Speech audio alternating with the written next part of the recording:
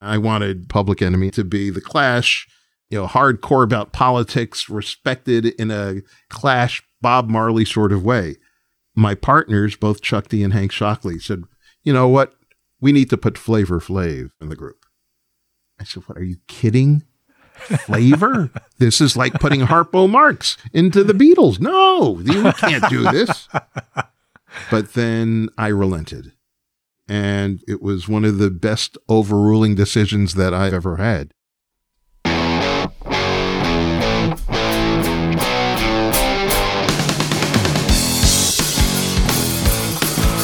Hello, Cleveland! Turn your speakers up to 11 because it's time for Too Much Effing Perspective, the podcast that asks musicians and entertainers to relive their most Spinal Tap moments when nothing goes right and everything gets kind of weird. I'm your host, Alan Keller, a comedy writer in LA and lead singer of the least heralded Chicago band, The Falling Wallendas. And I'm your co-host, Alex Hoffman, former tour manager for Radiohead and lead singer of the least heralded Milwaukee band, The Vainglorious. Our guest today co-produced Public Enemy's incredible debut album, Yo, Bum Rush the Show, original Def Jam Records president, Bill Stephney. We're going to talk to Bill about the time Public Enemy sprinkled artificial flavor on a gig, how the Beastie Boys pumped up a grand finale, and how Rick Rubin literally buried his record company at the Hollywood Forever Cemetery. So, without further ado, let's go to the TMEP show! It really puts perspective on things, though, doesn't it? Not too much. There's too much perspective now. Alex, one of the most exciting times in my life was being part of the Chicago music scene in the early 90s. After Athens, Georgia got hot in the early 80s, then Minneapolis got hot in the late 80s, and then there was the whole Seattle grunge thing. Chicago was the next place to be, and the Falling Wallendas just happened to be at the right place at the right time. Yeah, I mean, you and I met right around that time. I think that was around the time we got our big 3.5 out of 4-star review in the Chicago Tribune. And we were just trying to piggyback like everyone else off the success of the Smashing Pumpkins and Liz Phair, who really drew attention to the scene. And the scene could support that kind of attention because there were so many great bands: Urge Overkill, Fig Dish, Wilco, Triple Fast Action, Naked Raygun, Veruca Assault, and, my two favorites that were Menthol and our good friend Matt Walker's band, Cupcakes. There were great clubs, too, supporting that scene. There was the Metro, Double Door, Lounge Acts, Elbow Room, the Empty Bottle, Beat Kitchen, the list goes on. And I got to work in many of those, both as a tour manager and as a band member. And we played all those clubs except Lounge Acts, which for some reason wouldn't give us the time of day. You had to be cool to play there, Alan. Come on, we played Double Door a lot, and that was far cooler. And you know what? No matter what club you were playing, there were A&R people camped out in the audience. Everyone was getting signed. And unfortunately, the Falling Wallendas kind of jumped the gun too early. We signed the first deal we were offered, and it was a small new label that didn't have much cachet and didn't have much money and didn't have much experience. But the flip side to that was we got to make 2 albums where a lot of bands only got to make 1, and we had total creative control. So that was great. But, to this day, I still wonder what if we'd waited a little longer, maybe we would have signed to a major label. Maybe we would have had major label success. I don't know. Actually, yes, I do know. We would have been huge if I would have just cooled my jets a little bit. Damn it! All in all, we were in a great city with a really talented group of bands at a really significant period in time for music. And so I can't complain too much. Yeah, actually you can. And you have for the past 25 years. Okay. But anyway, we're here to talk today about Bill Stephney. And he was part of an even hotter scene in New York in the early 80s at the very genesis of hip hop. And I think it's fair to say Bill made the most of it. I think you could even go further to say Bill helped change the face of music. Well, I think that's the right effing perspective to have, Alan. And we'll hear more about his work with Public Enemy, the Beastie Boys, and Rick Rubin just ahead. But first, listeners, if you haven't yet followed us on Instagram or Facebook, please do. We're at TMEP Show. We'll be right back with Bill Stephney after a short break. The number you have reached is 100.7 WMMS. It wasn't just a radio station, it was a lifestyle. Cleveland is a rock and roll city for sure. Get down! The Wrath of the Buzzard. WMMS. Cleveland. The rise and fall of one of the most iconic radio stations in America. Profiles, The Wrath of the Buzzard. PROH Files. Subscribe now wherever you get podcasts. Hey, what's up? This is Blake Weiland. I'm the host of the Tone Mob Podcast. It's a show where I interview guitar people about guitar stuff. We talk about their pedals, their amps, their accessories, their preferences, all that stuff, as well as a healthy dose of whatever comes up. Topics have ranged from aliens to addiction and anywhere in between. Oh yeah, and pizza. We're definitely going to be talking about pizza. So get the show wherever you're listening to this podcast at. Just search The Tone Mob in your search bar and it will pop right up. Come join us. We're having a lot of fun. Thanks for checking it out. Now a man who was eyewitness to Rick Rubin's infamous attempt at film directing in the 1988 flick Tougher Than Leather, original Def Jam president Bill Stephney. Bill, we're so pleased to have you on the show today. Let's jump right in. So, in the film This Is Spinal Tap, one of the band's most deflating moments is when the miniature Stonehenge monument descends to the stage in the middle of a concert. You actually had what I'd call the opposite experience. You had an inflating Spinal Tap moment while performing with the Beastie Boys. Could you tell us about that? Well, yeah, Alex, when the Beastie Boys' rise starts to happen in 1986 upon the release of their album License to Ill, they're about to embark on a national tour. And their first big show was at this club in the East Village called the Ritz. And the Ritz around that time was like the place. If you wanted to see Madonna, Duran Duran during that period, before anybody did huge venues, they'd stop by the Ritz. So the Beasties planned their first huge show, and their DJ Hurricane, couldn't make that show.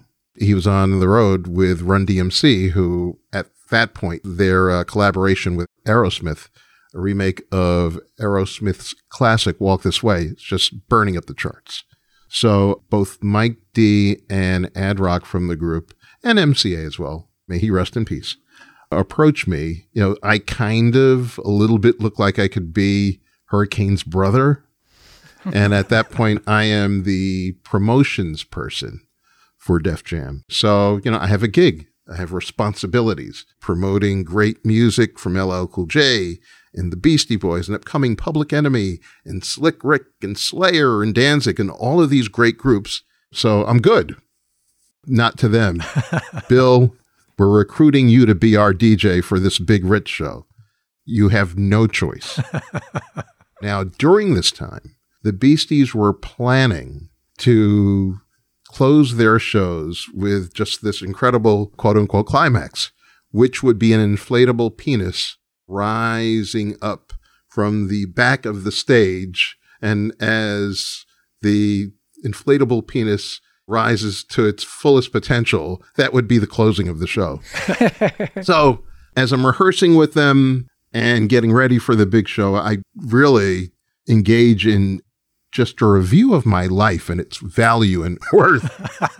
I had gone to college on a communications media scholarship sponsored by a rock and roll radio station from Long Island at that point, WLIR. It was co-sponsored by the National Urban League, which was, one of the top civil rights organizations in the country. So there were some expectations added to my career and to my life. And so you juxtapose with the fact that I'm going to be on stage with a rising penis in the offing. So we did the gig. It went fantastically. It was written up in New York Times. There's a review, I think, by the great writer John Perellis of that first show. And things went well. Luckily, we did not bring out the rising penis for that show. I think the penis only lasted for a couple of shows as DJ Hurricane came back, and then it was retired for other mayhem that the Beastie Boys engaged in when they were on the stage. That sounds like your Bonehenge moment. Bonehenge. Yeah, I like that.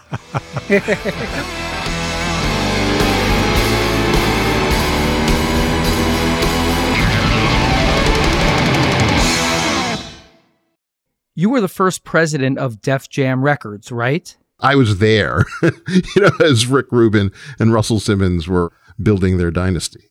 Well, that's an interesting point because obviously Rick Rubin and Russell Simmons had kind of a interesting dynamic. And we talk about band dynamics on this show a lot. You were kind of the Derek Smalls in the relationship. You were the lukewarm water between the fire of Rick Rubin and the ice of Russell Simmons. Yeah, and I'm a bass player. So, I guess it all right, totally. It all does match. Yeah, in an environment which was active, creative, wild. Again, it's the Beastie Boys. And between 1985 through 1989, there's the business marriage between Russell Simmons and Rick Rubin, but then there's also Russell Simmons's management company, Rush Productions, and they're managing virtually every rapper at that point in the business, ranging from Curtis Blow to Eric B. and Rakim, Jazzy Jeff, and the Fresh Prince. So to navigate just that period of intense innovation, creativity, wildness, that downtown era of new wave and punk and hardcore and clubs like CBGB's, that it's all really one, merged together. So whether it was in the office of Def Jam, working with Rick and Russell, or being amongst all of that, I just thought I had a place to be the sober guy. Not necessarily the suit, but the guy who's going to make sure that the office is running, that we're working well with our partners at CBS Records, that everything is operating as the two creators who put the company together get to be creative. That's a real art form in my experience. Being able to tread that line between the creative folks and, bless them, all their eccentricities, the things that really make them creative, and having to keep the proverbial trains running on time. And somebody's got to do it. I got to a point, because I was on the creative side too. I was producing Public Enemy, and I was in the studio every night, and then would get to the office by about 11 a.m. So, I'm not getting any sleep. But, everybody's young.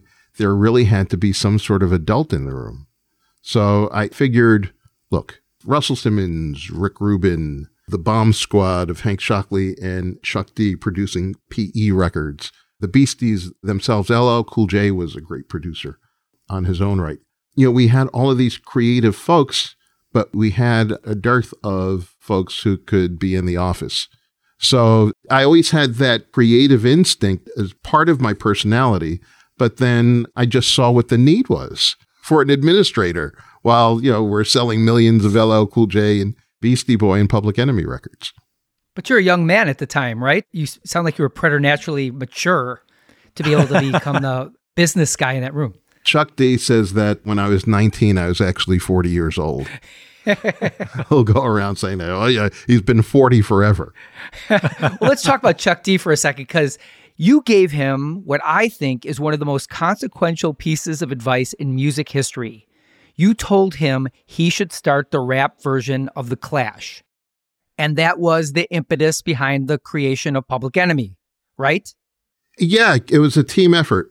I was lucky to attend Adelphi University during the years that Carlton Ridenauer, a.k.a. Chuck D, was also studying at the school. And this is 1982-ish. Yeah. And I'm just starting on our college radio station to play hip-hop. I'm 19. I'm going to the university cafeteria to get my daily lunch. And I see a guy in a silk DJ crew jacket emblazoned on the back, Spectrum City. Now, Spectrum City was like the cool DJ unit for Long Island during those years. All the great hip-hop R&B parties for teens of that time were DJ'd by Spectrum City. So I'm scratching my head. How could somebody so cool from Spectrum City be on the Adelphi campus? So I approach him. And so I say, hey, man, I'm Bill Stephney. I go by the name Mr. Bill on 90.3 FM WBAU. I play hip hop. And he said, yeah, I know who you are. I listen to you. Big fan of what you're doing on the radio station. So I said, hey, man, would Spectrum City consent to coming up to my show and to the station? And that meeting in 1982 became the foundation for Public Enemy and for the later considerations of taking the idea of, in essence, merging the Clash with Run DMC. It's without question a mashup of what were the two impacting groups from 1984-ish. And I was lucky to attend the Clash's show in New York City at Bonds International. You couldn't get tickets, but the owners of the station somehow snuck a ticket to me. And that's where I got to see Joe Strummer and Mick Jones and the whole crew and said, hey, this is rock and roll. I think they're fantastic. So when I got the opportunity via Rick Rubin of taking my college classmate and turning him into an artist or an entity that would have some sort of value on Def Jam, the idea of merging just those two fantastic groups along with the genius of Chuck and our production team with Hank Shockley just all came together, and the rest became, as they say, history. Wow.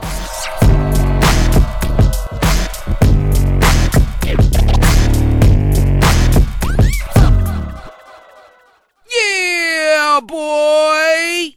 How did Flavor Flav come into the mix? He must have, well, needless to say, added some interesting chemistry to the whole thing. Sure. Now, Flavor went by the name MC DJ Flavor Flav, and he wasn't affiliated. This is before Public Enemy. He was basically from the same neighborhood that Chuck and the Spectrum City DJ Collective came from.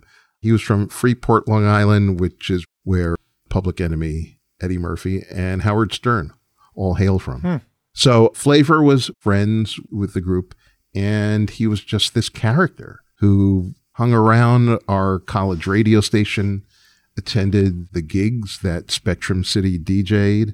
He was a rapper. He was a singer. He was a musician.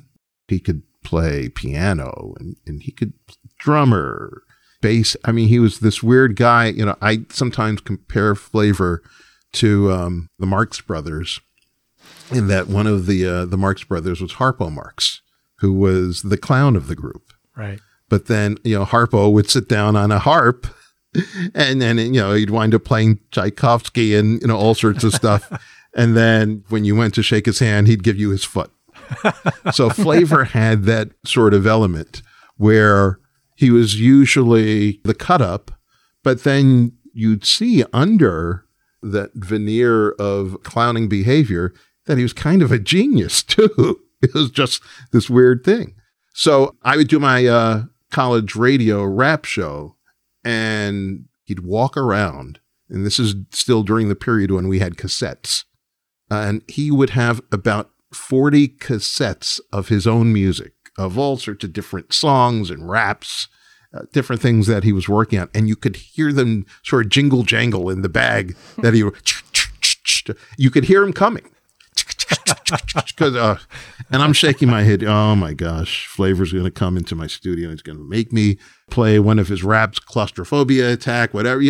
I can't deal with this. So when we were putting together Public Enemy, again, I wanted PE to be the Clash, respected, hardcore about politics, respected in a Clash Bob Marley sort of way. My partners, both Chuck D and Hank Shockley, said, you know what? We need to put Flavor in the group. I said, what, are you kidding? Flavor? This is like putting Harpo Marx into the Beatles. No, we can't do this. No, we need Flavor because Chuck has the preacher's voice and it's driving, and Chuck is basically, imagine Martin Luther King or Jesse Jackson if they were rappers. But in order to get the message to the people, for them to feel it, you need a counter to Chuck. So, yin yang, let's put Flavor in the group. First, I objected, but then I relented. And it was one of the best overruling decisions that I've ever had, because those guys were completely right.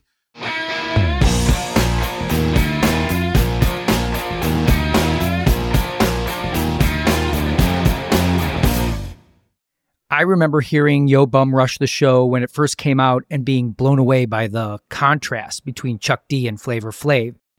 It was like Chuck D was the shaving cream and Flavor Flav was the razor. Yeah, it was amazing to see it develop, because again, we didn't have any notions of creating a group with Chuck and Flavor. Chuck actually had a different partner in a different group prior to Public Enemy. So they actually went into the studio and recorded 2 singles. It really didn't do anything, but he had a partner, Aaron Allen, who went by the name Butch Cassidy. But things didn't work out. So when we did Public Enemy, I think Chuck and Hank took that configuration that seemed to have a little bit of traction for that single that didn't go anywhere, but now married perhaps to the larger concept of the rapping version of The Clash. You're on Def Jam, which is already a hit label with LL Cool J and the Beastie Boys. We're affiliated and distributed by Columbia Records, the label of Bruce Springsteen and Billy Joel. All of those variables seem to come together to develop something pretty special. So Flavor and the role that he played and how it kind of came to be, you'd sense he was a mercurial character. Didn't he disappear from time to time? Yeah. He just has that personality to be engaging wherever and whenever. And sometimes that level of engagement will keep you away from your priorities and even your group early on. So there was a point, the group was on tour. They're in a city. They're about to jump on stage and there's no Flavor. Chuck can go out there, but what's going to happen without Flavor? This is a frightening prospect. So I don't know if it was Chuck. I don't know if it was the road manager, but anyone familiar with PE knows that they have a group that sort of serves as on-stage security. They're called Security of the First World. Mm. So one of the members, he kind of looked like Flavor. He was fairly thin, pretty much the same complexion, pretty much the same height. So someone on the road scratched their head and said, you know what? If we put the hat, if we put the sunglasses, if we put a clock around his neck, and he just does the movements and lip syncs from a distance, who's really going to know? And guess what? Nobody knew the better. So 35 years later, we still refer to that as the artificial Flavor moment.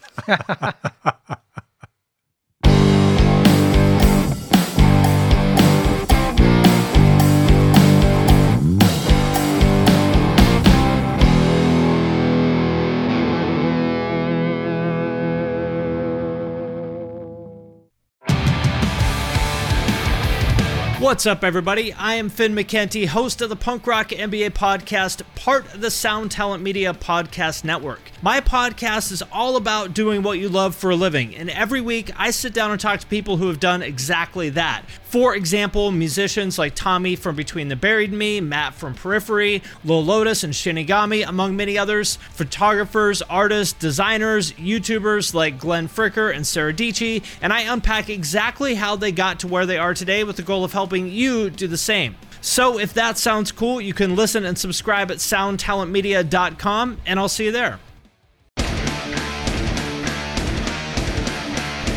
Hey there, I am Johnny Christ from Avenged Sevenfold, and I've got a podcast called Drinks with Johnny you're going to want to check out. I sit down with a bunch of different people from all different walks of life, from professional wrestlers to actors, comedians, fighters, musicians, everything in between. I'm just looking to make some friends and have a good time doing it. So if that sounds like something you're into, go check out Drinks with Johnny, streaming everywhere now. Hey listeners, decide for yourself if there's a reason why Alex and I are unheralded musicians. At the end of every episode, we're going to play one of our songs, so stick around. So Bill, what is your favorite moment in This Is Spinal Tap and why? I know that I personally related to Artie Fufkin, so brilliantly played by Paul Schaefer. I was in the middle of a number of failed in stores too, where nobody showed up, where you just say, hey, please kick my behind. And I tried to use those experiences to keep my career going. But Spinal Tap as just an artistic expression, just great. It's very much a New York film as a New Yorker, because you have Rob Reiner, you have Michael McKean, Christopher Guest, Fran Drescher, Bruno Kirby, Billy Crystal, all of that sort of humor, Borscht Belt, Catskills, filtered into a rock and roll experience for a different younger generation. And it's just like the jokes just kept on hitting, mime is money is so Catskills Borscht Belt to me. Having rewatched it after not seeing it for a long time, it was as fresh and funny to me. And I enjoyed it, I think, now more than I did even back then. It's a wonderful, wonderful statement. Okay, let's do a little experiment here. Bill, say you were the manager of Spinal Tap instead of Ian Faith. What would you have done differently to ensure that band's success, or to at least avoid what they went through? I don't know if I could have done anything differently. I think he was spot on, trying to manage everything, trying to manage the artwork, trying to manage relationships between the band, with the label, battling the Yoko of the group. He balanced it, I thought, pretty well. And ultimately, sometimes the market makes a decision. And the market, at a certain point, said to the group that you worked until it doesn't work. It's sometimes hard. It's like working with an athlete where they've had a great run, but there's a point, even for Michael Jordan, where Father Time, Mother Nature becomes undefeated, and it's time to figure out something else, for David and Nigel. At a certain point, you can only smash so many televisions with a cricket bat, and the impact becomes diminished over time. Muted. Sure. Hey, man, I wish I had that cricket bat on many occasions, for sure. Bill, you seem so chill. I can't imagine you wielding a cricket bat like that. The thing about hip hop, you're taking young people sometimes from the harshest environments, and 1 minute they literally can be living in a housing project with 10 relatives in a 2-bedroom apartment, and within a blink of an eye, given a check by Atlantic Records for $2 million. It's hard to contemplate that sociological jump and that financial jump to go from the projects to now a 7-figure valuation. I was brought in as a consultant for a very high-profile young African-American vocalist who's still a superstar, but his label they were at wit's end. So they thought, let's bring in the Public Enemy guy, and he's on the board of the National Urban League and the Apollo Theater, and he writes op-eds for the Times. Maybe he can talk some sense. No, I couldn't. I needed the cricket bat. If I hit you in the head, young brother, that's where those frustrations can come in, because you want to help out. And a lot of times, for various reasons, historical, sociological, some of the artists can get in their own way. So yes, that's where the bat comes in. So what would you call the black version of This Is Spinal Tap? Oh, we did. It was called CB4. There you go. Easy one. There's a softball. Easy one. A layup. Yeah. A layup. Okay, let me just tell our listeners who don't know what CB4 is. CB4 is a movie from 1993 that Bill produced, starring Chris Rock, and it's a mockumentary about a rap band.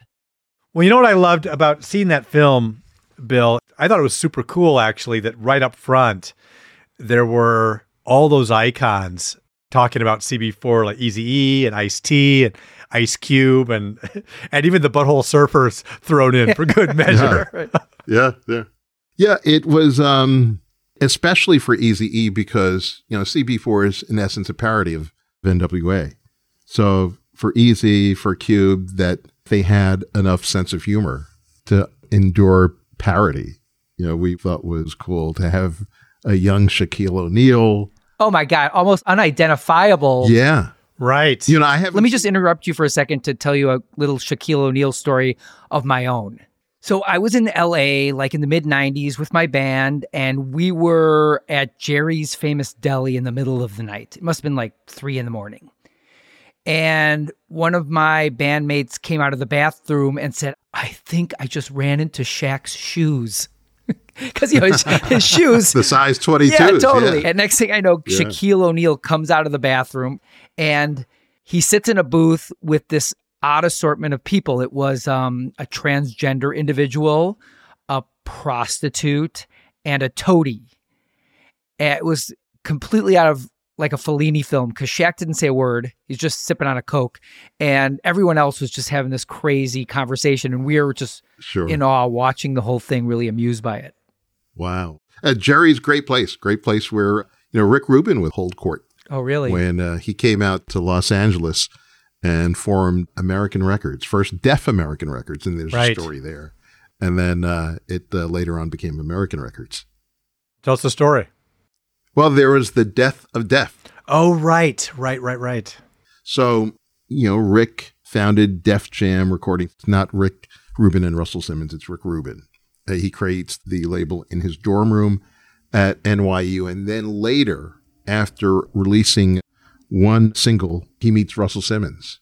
And the two of them decide to become a partner in the company and build it up. So after their years of partnership and success together, and they decide to go their separate ways, Rick brings his new label, Deaf American Records, out to Los Angeles. And he's doing Rick Rubin, combination of hip hop and rock and roll. So the Black Crowes and the Ghetto Boys are basically on the same label, right, under Deaf American. But there was a certain point where Rick felt that he was becoming detached from hip hop. He's out in California. He doesn't have the same connections to the music or the culture that he had when he was in New York. So he decides to have a ceremony in LA called the Death of Def.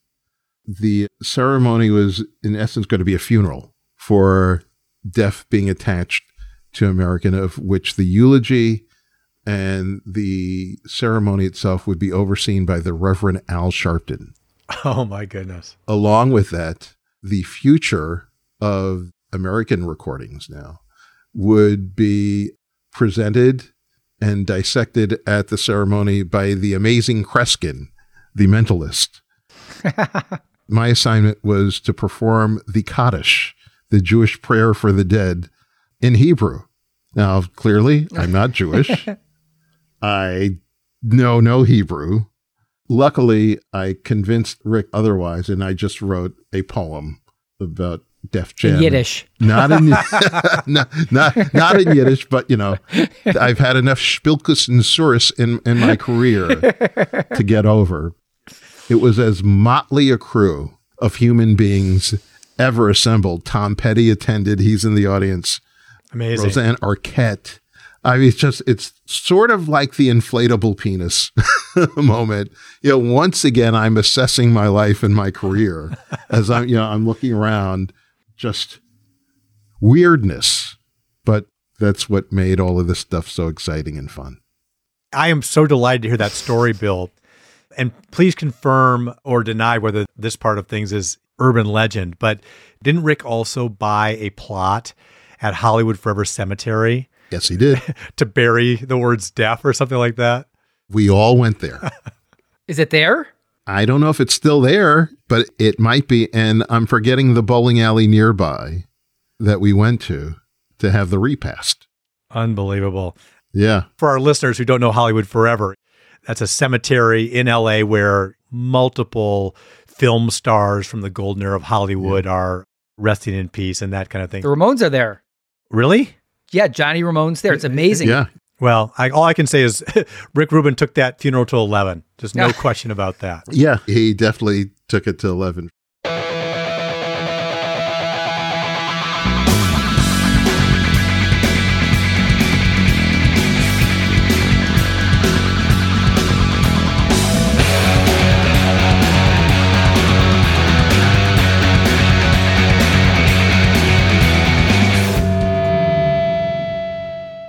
You were at the founding of Public Enemy, and as your career moved on, you aligned yourselves with other artists who were some of the most creative and provocative in their genres, like Paul Mooney, and people that were making serious social and cultural commentary. So was that a deliberate kind of thing that you were looking for, or was this more serendipity? It was serendipity. Half of the year, I lived in the Mondrian Hotel on Sunset Boulevard in Hollywood, working on Hollywood films as a music supervisor. So I'm at the Mondrian, which sits directly across Sunset Boulevard during those years from the Comedy Store, which was the absolute palace for stand-ups. So for every now and then, I would head over to the Comedy Store to check out stand-ups. My wife is a huge Paul Mooney fan, and she had been just imploring me to check out Paul Mooney. You know, Paul had already developed a reputation in the town as the creative muse for Richard Pryor, as a stand-up of his own right, of just tremendous ability and capability, and an observer of racial issues and race relations, nonpareil. So I'm there one night, just checking him out. And, you know, as Mooney would be, he'd say, "I am the N-word vampire. I'm going to stay up all night." And for stand-ups, you're in the club and you get the red light. It's time for you to get off. He would watch that red light for about 3 hours and just continue and continue. It's the early 90s. It's before Rodney King. It's before OJ. We're 2 years after Do the Right Thing and Spike. And I just thought, hey, you know, this guy not only talks about the issues, but he's really very funny. And I can't believe that nobody's working with him. He doesn't have a TV show, doesn't have a record label relationship. Are people scared of him, so forth? So I had a new record distribution deal with a company called Tommy Boy Records. So I thought it made sense to work with Mooney, and I was lucky to spend about 10, 12 years consistently recording him, writing with him, sort of directing him on things that he already commented on. But, you know, sometimes you just need a Flavor Flav in your life, right? You need, you know, a hype man to allow for energy and sometimes even focus.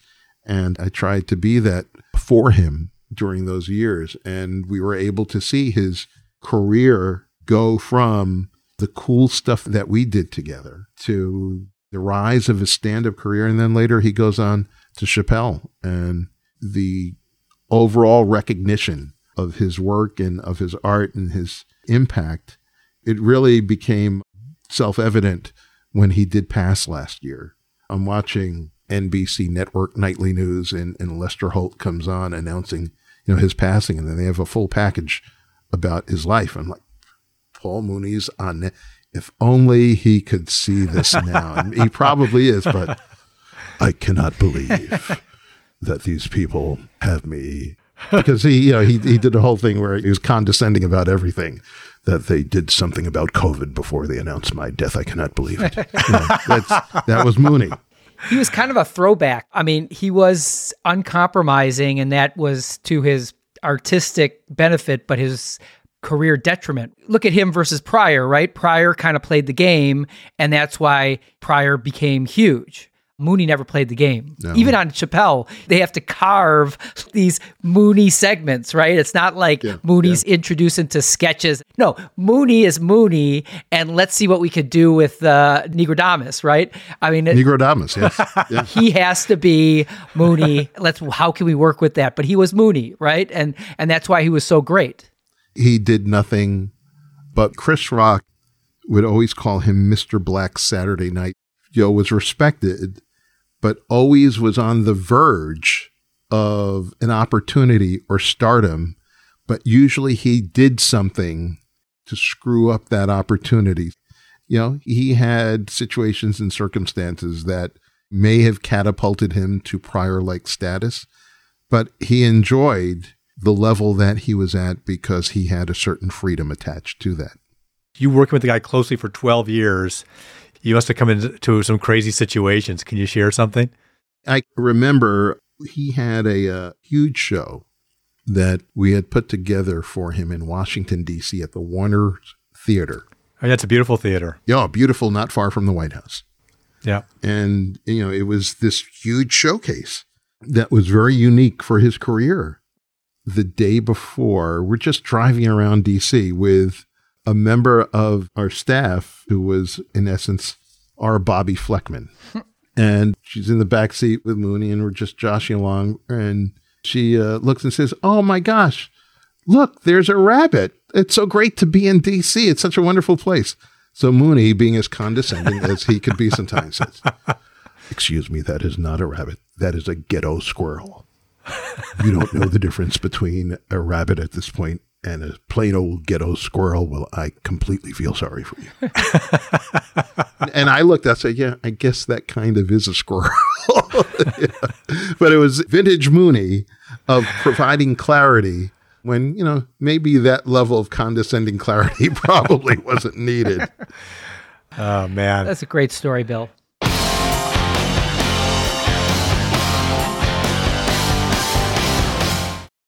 So much of life, Bill, is being at the right place in the right time. And it's really amazing because the late 70s, early 80s, especially in New York, are just an incredible creative crucible.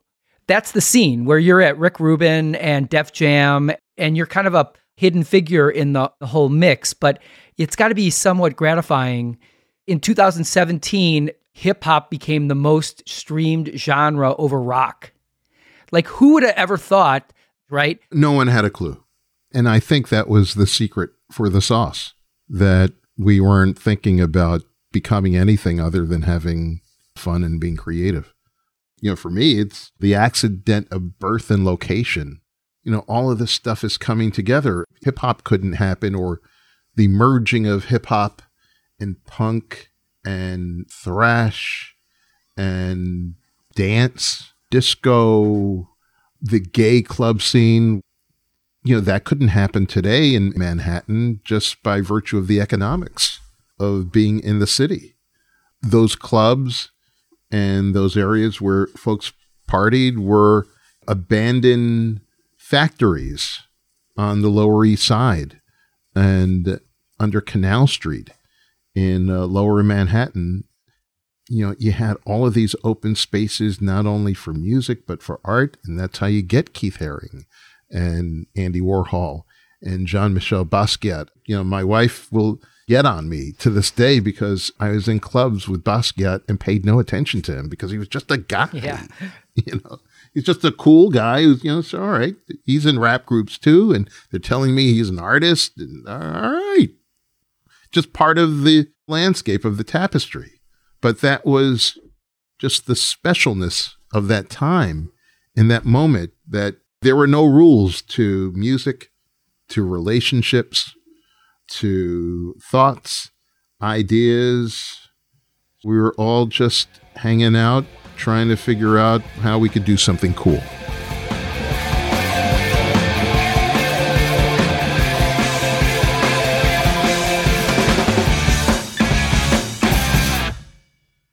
Bill, I can't tell you how much fun this has been. I mean, you lived through historic times and participated in historic things. It's just incredible what we've talked about.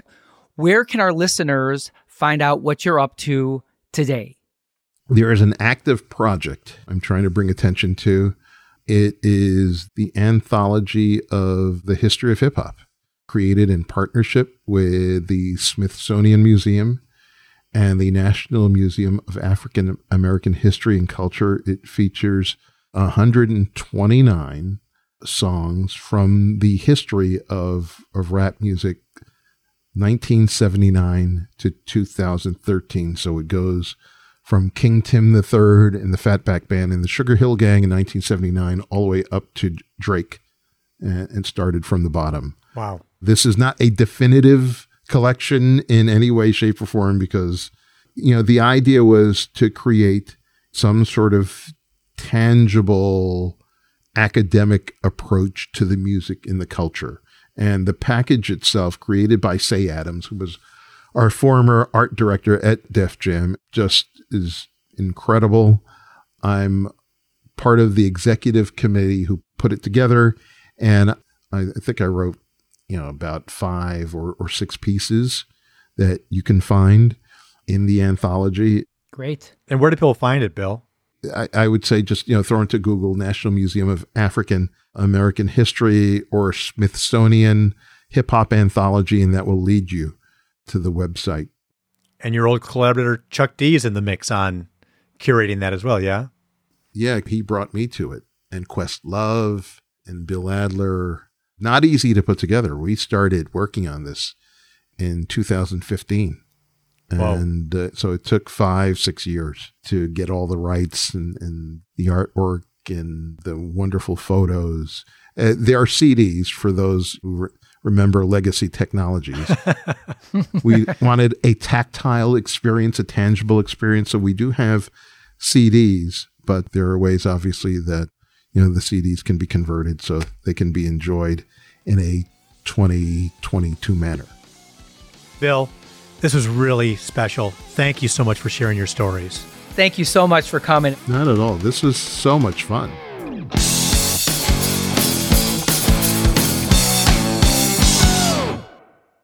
Alan, there's something uniquely energizing about being there at the start of something before it gets really big. I think our audience feels that way about us. All 2 of them. And as Bill shared, there was the convergence of so many cool elements in New York City in the 80s. There was hip hop, and punk, and thrash, dance, disco, new wave. I mean, very few people, I suppose, could have foreseen where hip hop would go or the cultural juggernaut that it would become. And I appreciate that Bill basically said that, right? They were just having fun. And while they knew something cool was happening, he certainly didn't have the hubris to say he expected it or foresaw that it would be the huge thing that it is today. And I appreciate that honesty. I think when the times are exceptional, it brings out the exceptional qualities of exceptional people. Yeah, well. And I bet no one's ever said exceptional 3 times in one sentence. Perhaps that highlights my unexceptionalness, because as I have shared in a bunch of our conversations, I was around in the early days of Radiohead during the Pablo Honey tour, and I can say the same for PJ Harvey, Sarah McLachlan, and Sheryl Crow. I still look back on that as a really good fortune of being on tour with those folks, spending time with them early in their careers. And in fact, Cheryl's manager, Scooter Weintraub, even called me in the summer of 1994, shortly before she performed at Woodstock, which was a huge catapult for her career. He wanted to check and see if I wanted to become her tour manager. I ended up turning it down because I already had committed to the band The Samples for the rest of that year.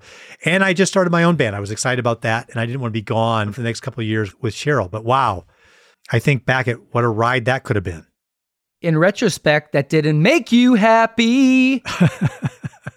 That is arguably a significant missed opportunity for me, but it sure worked out great for Sheryl because the tour manager that she hired is still with her today, as far as I know. If you find yourself in the midst of a scene that's percolating and full of creative innovation, sometimes that is a great opportunity for you to shine, right? I don't know if it's because the chinning bar is higher or just there's such inspiration. I know when I was in that scene in Chicago in the early 90s, I mean, you couldn't be a crappy band. The competition was way too stiff. So you really had to bring your A game every gig and every recording. And I think that when you are in a situation like that, sometimes it's hard to know what to say yes to, what to say no to. And in hindsight, there's this coulda, shoulda, woulda thing about opportunities that may have been foregone. But all you can do is try to learn from those opportunities and use that experience to evaluate new things as they come your way, as well as recognizing that there's always luck involved. There is luck involved. And I think something I've tried to teach my children is that not every opportunity is a good opportunity. You know, I had a movie, I was like not trusting the situation after the contracts were given to me. I was like, this does not feel right. And I backed out of it. And I was lucky because I found out later that was the right decision. And the next day after I backed out of that, Elizabeth Banks and her production team picked up my script, and I had a much greater opportunity because I passed on that one shady one. That's smart. I hope you're okay with the fact that I just passed on $1 million offer to purchase this podcast. Alex! Just didn't feel right to me. I think there's more we can do. All I got to say is you're lucky this is on Zoom. Thanks for that effing perspective, Alan.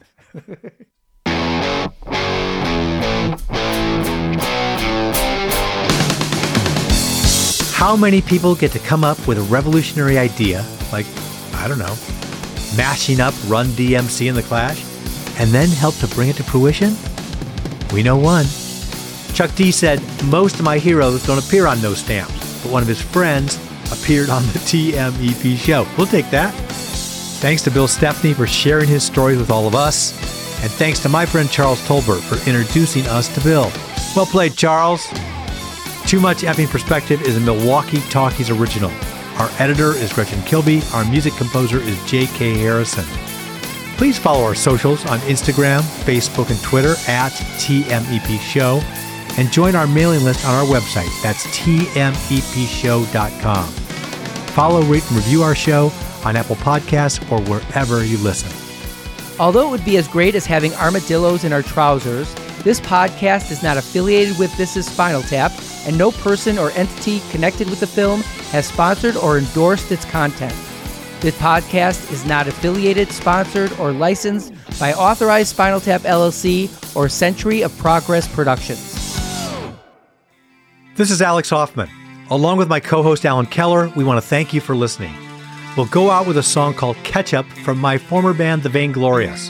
I wrote this one in honor of trailblazers who are on the forefront of the music and other things we love, people like Bill Stephney. As it says in the chorus, we have some catching up to do. See you next time on Too Much Effing Perspective.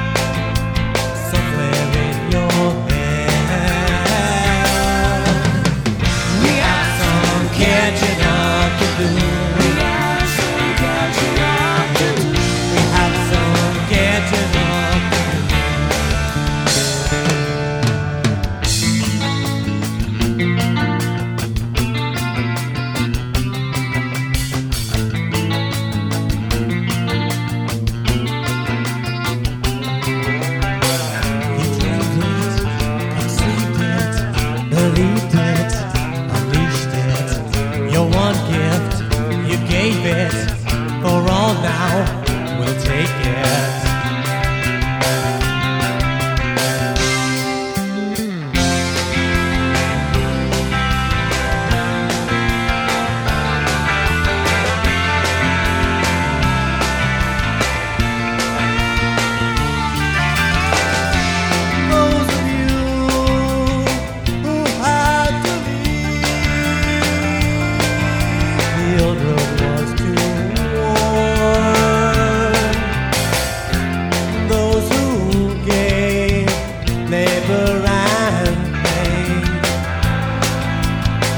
new way was born.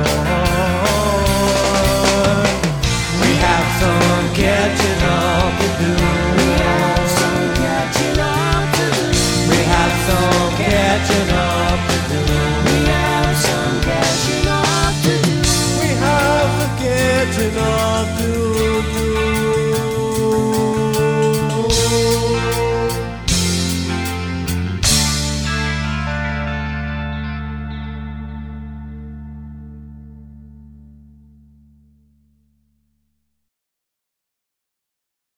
Hi, this is Chad Nicefield. And this is Justin Press. We're the host of Making Waves, the Shiprock podcast, a part of the Sound Talent Media Podcast Network. We're inviting you to sail away with us on an epic journey in musical enlightenment. Every week, we bring you only the best artists in rock music and discuss everything from the cruise, to the stage, to the saga of being a professional recording artist. We'll have lots of special guests along the way, so tune in every week. Your stateroom is available every Monday morning, so welcome aboard. Evergreen Podcast Network.